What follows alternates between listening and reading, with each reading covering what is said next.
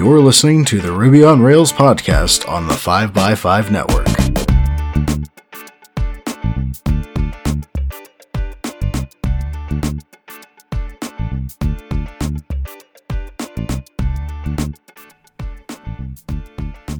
You're listening to episode 290, and I'm your host, Brittany Martin. Joining me today is Polly Schandorf. Polly taught middle school and high school for 15 years and found herself burnt out. After attending a boot camp for Ruby on Rails, she got a job at Stack, a startup in downtown Baltimore, for close to 3 years.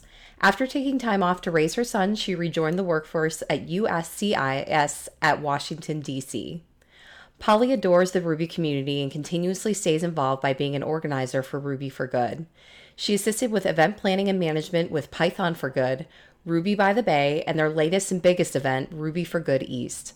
She is also one of the organizers of We Camp, a code retreat and unconference in the woods in the suburbs of DC. Welcome to the show, Polly. Thanks so much for having me. Absolutely. Polly, what is your developer origin story?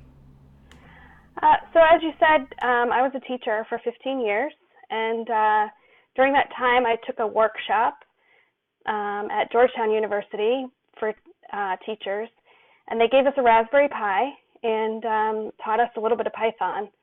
And I was like absolutely hooked right from the beginning. I coded as much as I could get my hands on it in the little bit of free time that I had, and I took a massive open online course. It's called a MOOC. They've got about 30,000 people taking the classes at a time, and I took as many of those as I could. In fact, one of them I took 3 times until I finally mastered it. I really enjoyed it as a hobby. And then I got kind of burnt out teaching and was looking to change my career. I didn't have a whole lot of confidence that I could code as a career. And so I was pursuing a career maybe as like a DBA or some sort of admin or something like that. And then I had some encouragement from my husband and a few friends, and I found out about boot camps. I hadn't even heard of them, and did a bunch of research and decided to go to a boot camp. It was completely overwhelming and scary, but it was the best decision I could have ever made. And and so now I've been a developer for quite a few years now. That's awesome. I myself also went through a boot camp, as the listeners know, and it is one of the best decisions that I have personally ever made. I have a master's in business, and my mom always insists that that's the reason that I get jobs. But I always tell people it is that 6 to 10 week boot camp that I went through that got me to the place where I am today. And I'm forever grateful that boot camps existed when I wanted to become a developer. Same. Yeah, I definitely lacked a lot of confidence, and for me, it made a big difference to have sort of a rubber stamp, like someone telling me, like, yes, you may now go apply for jobs. I know a lot of people kind of just learn on their own and then feel comfortable doing that, but for me, I really felt more comfortable once I had a little bit of experience behind me and someone telling me that I knew something. That was really powerful for me. Absolutely. I'm super grateful for having that mentor as well. So Polly, what has been your top highlight in your Ruby career? I went to Ruby for Good for the first time the weekend before my final project was due while I was in boot camp still. And people recommended it to me. They said it was going to be better use of my time that particular weekend than working on my project. I was really dubious at first, but they couldn't have been more right. I met wonderful people. It's a very self-selected group of people, but it was an amazing group of people that I got to spend some time with. I had the opportunity to teach and learn. There was someone in my group who was actually setting up their dev environment. And so it was pretty cool to be on both sides of that. I met my mentor there. I made lifelong friends. It was really amazing. But my highlight was a game of Werewolf. I'd never played Werewolf before, but we played it at this Ruby for Good and every other one I've been to. And we finished a particularly interesting game, and afterwards people were discussing it and analyzing it, and about the 3-hour mark of talking about it over and over and over, I realized like I had really found my people, because I have been criticized my entire life for being over analytical, And I've really never met other people who enjoy thinking about something so simple and seemingly not important, but it's just interesting. And we talked about it and talked about it and talked about it. And it was just such a comfortable place for me. I really found my place. And I can't say I've fit in everywhere as a developer that I've gone, but at Ruby for Good and WeCamp, they're just really my happy place. And I'm grateful to have that space. Yeah, we're so lucky in our community to have so many different opportunities to connect with others. And it sounds like those organizations are really great and definitely something that I want to dive into. But before we get into that, I'd love to hear what is a day in the life of your current job at USCIS. Okay, sure. Yeah. So I've only been there for 3 months, so I'm still learning all the acronyms. But we build software to help asylum seekers and refugees. We do 100% pairing, which is intense. We do extreme programming, which I'm still learning a lot about, but I really like the values. I hear that it's quite different than other places in the government. I don't have a lot to compare it to, but we do work very closely with our PMs and designers, which I think is great. We have a wonderful mission, so it feels good to go to work and know that I'm helping people. We get to work from home a lot, which is really great, and we have quite a distributed team, so our pairing is almost always remote, which is kind of interesting. So that's so interesting that you do extreme programming. From what I understand, it is something that Kent Beck created as an agile project management methodology. So it supports frequent releases and short development cycles to improve software quality. And I've heard that it allows developers to respond to changing customer requirements quickly, which sounds like maybe involves a lot of sprint planning, pairing. Has that been your experience so far? Yeah, it definitely does. We don't work in sprints, but that it is a very quick turnaround. We deploy frequently. We have the option to meet with designers and say, could we maybe try it this way, or what do you think about this? And I really enjoy that part of it. That sounds really ideal. The main vendor that we work with at our job, if we find a defect or we have a feature request, we will reach out to them and they'll say, great, we're happy to work on that. You'll probably see that in the next couple months. And that part just always floors me just because I've gotten really used to frequent deployment cycles. And I just feel that that's where technology has been going. Absolutely. So let's talk about the things that you do for fun. What is Ruby for Good? Ruby for Good is an event where we work on apps for nonprofits. Before the event, we work with the nonprofit. We pick team leaders. We establish an MVP. We get a lot of setup done before the event. At the event, it has a lot of similarities to a hackathon, and people always ask us if it's a hackathon, but our founder, Sean, really cringes when anyone calls it a hackathon. We have some pretty intentional differences. We have a hard stop at dinner, and after dinner, people do what feels good for them. Some people need some alone time after the intense programming all day. We have a bunch of social things planned based on the attendees. People who are interested in certain things will set up activities in the evenings. So that might be some games, some dance lessons, meditation, karaoke, all kinds of fun stuff. And building community is a huge part of our mission. So yes, we work on projects. We build great things for nonprofits, but we do a lot more too. We have a variety of developers who attend, from beginners, like I said before, who are just setting up their environment, to very experienced people. This last event that we just had, we had 5 to 10 devs who had their first PR merged into open source. So that's super exciting. And we aren't just Ruby either. We have JavaScript people, because we always need great devs to work on the front end. And this last year, we also added project managers, which we hadn't had in the past, and we kind of experimented with.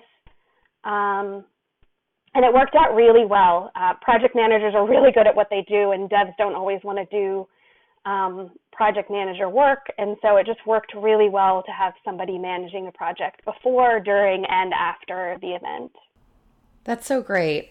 I will tell you that Ruby for Good is on my bucket list of things that I want to do during my Ruby career. I am a former project manager, and I love the idea that you would incorporate project managers into the event. I have attended startup weekends before as a project manager, and it is definitely a very underrated skill to have someone who can loop everyone together, keep everyone on task, make sure that the slides look good, that you have the right person pitching your idea, that the client that you're building the service for is in sync and is providing feedback. So I think that's really wonderful that you would get that involved. The other thing that I really like about Ruby for Good, and something that I strongly believe in, I love hackathons, but I don't like building toy applications that are just going to get thrown away at the end of the weekend.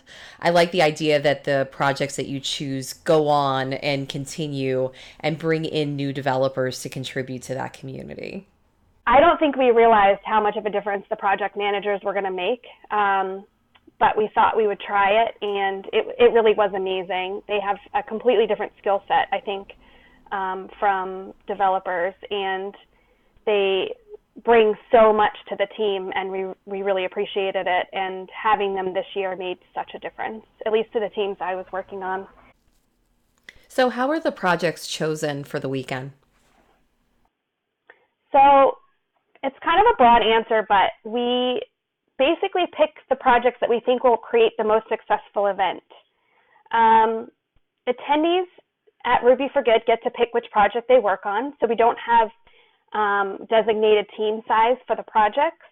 They get time to get to know the projects and talk to the team leads and things during the event, and then they get to pick which project they want to work on. And some people choose based on the mission. They might want to help children, or they might want to help an environmental mission or something like that. Or they might choose based on the tech stack that the team lead has chosen, or a specific challenge that they're facing for that project. Maybe the project has to work offline, and that really appeals to someone.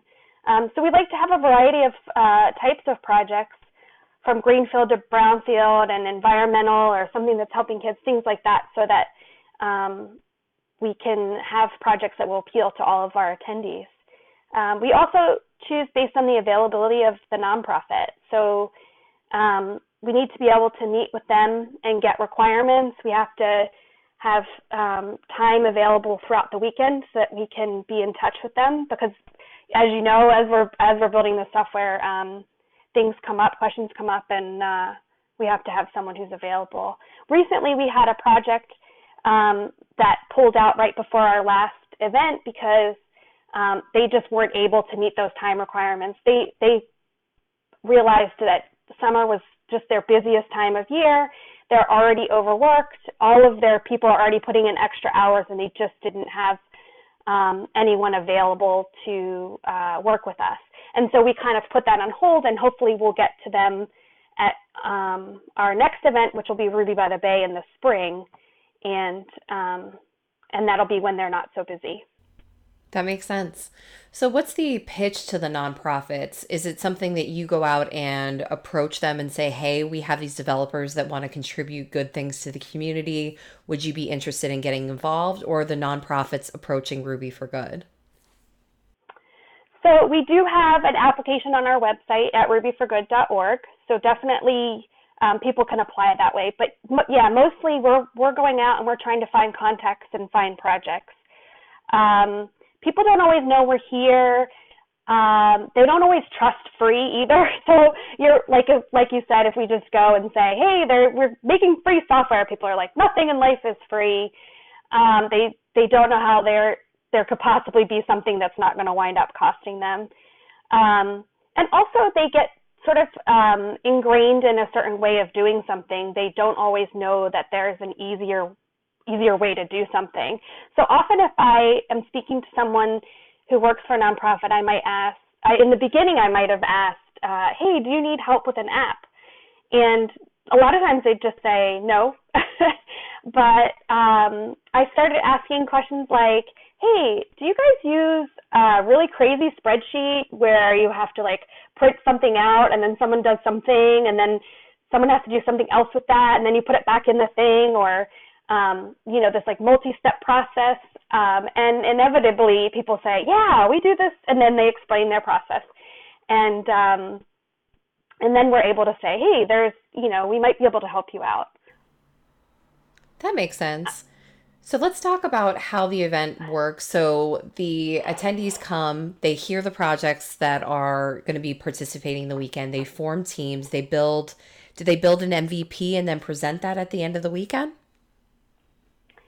So during the event, they work, mostly the projects don't get to an MVP during the 2 days. So they do present at the end whatever progress they've made. And then they sort of decide on a timeline, what's going to happen going forward. So currently we're still working on our projects from Ruby for Good, which was back in July. So what happens after an event? Do teammates decide how they're going to communicate further going forward? Is everything taking place on GitHub? What kind of tools are they using to keep the project going? Yeah, so after the event, people sleep a lot, a lot. It's fun, exhilarating, but it's also super exhausting. So usually a couple weeks after that, the team leaders will meet with the stakeholders. They sort of get some feedback and share the progress that was made. They reassess their MVPs, their stretch goals, things like that.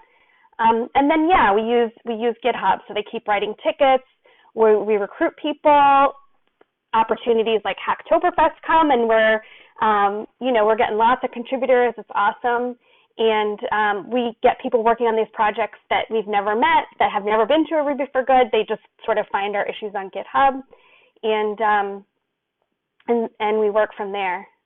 Some people from the event do continue to work on the projects, but not everybody has that ability. So it's not a requirement if you come to Ruby for Good that you have to keep working on the project afterwards.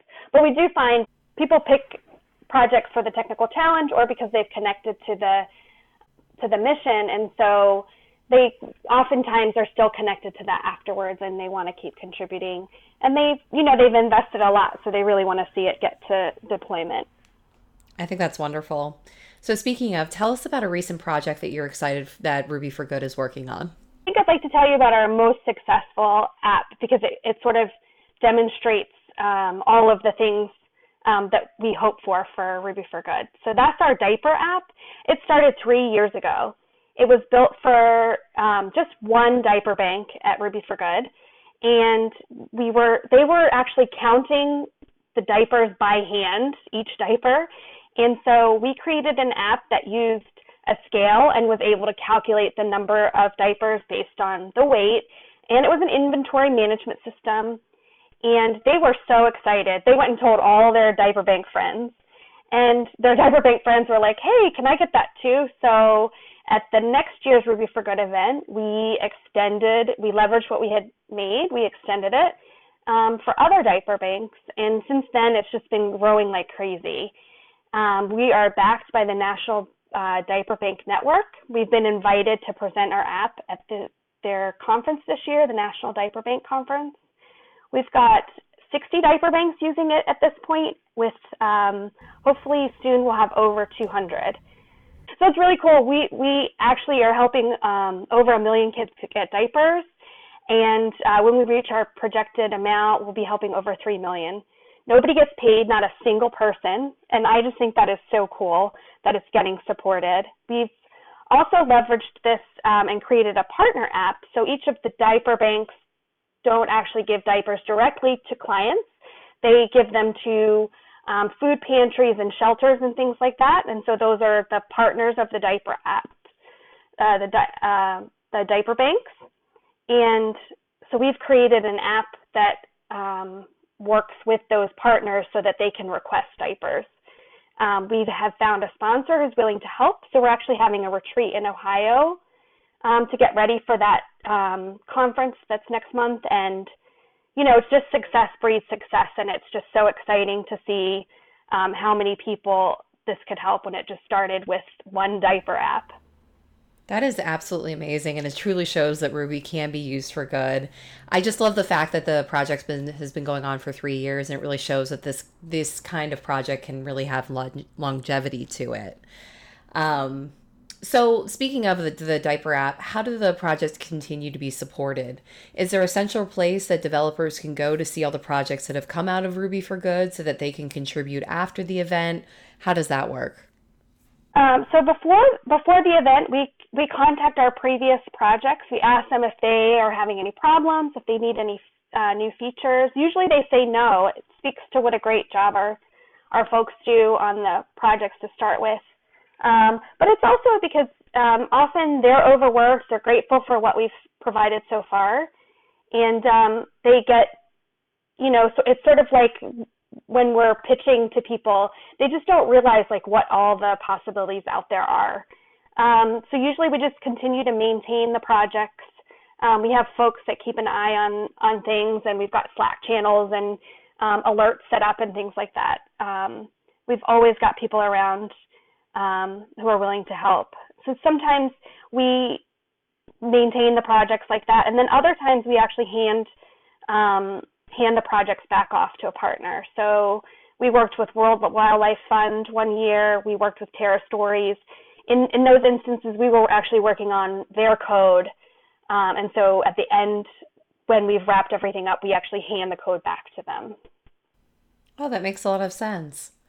So now you've sold all the listeners on getting involved with Ruby for Good, how can listeners get involved with the project? Yay! We love to recruit more and more people to join us.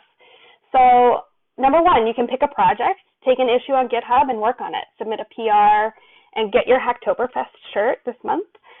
We have 4 projects that are still working towards MVP from our last event. So we've got baby wearing, which helps babies and caregivers. We've got Voices of Consent, which is an app that helps victims of abuse.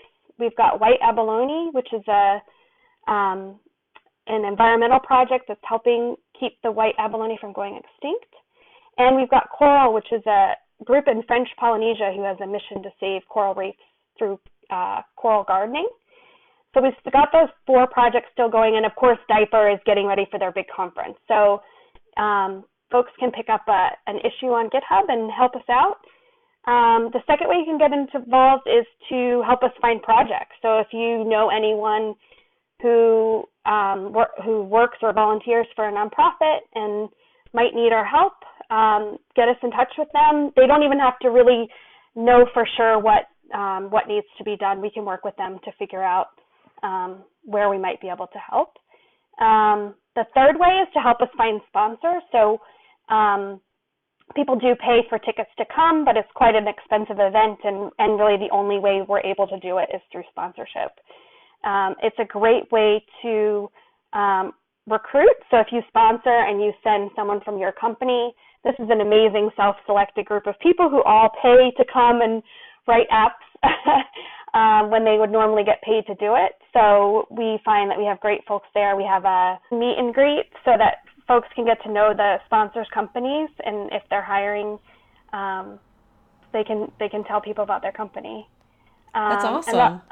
Yeah, it's great. And the last way they can get involved is to actually come to an event. So like you said, I'm going to hold you to it. I can't wait to see you at Ruby by the Bay or at our summer event in DC, Ruby for Good. That would be wonderful. I'm going to plan for it for next summer. I can't wait. So Polly, thank you so much for being on the show. How can listeners follow you and Ruby for Good? Oh, great. So thanks for having me. RubyForGood.org is our website, and we've got links to GitHub, Slack, and Twitter. Our Twitter is just Ruby for Good with FOR spelled out for. Everyone's welcome to join our community. You can come find us on Slack. We've got channels for each of the apps, so you can connect with folks. You don't just have to pick up an issue on GitHub and work on it in solo. They can email me. My email is polly@rubyforgood.org.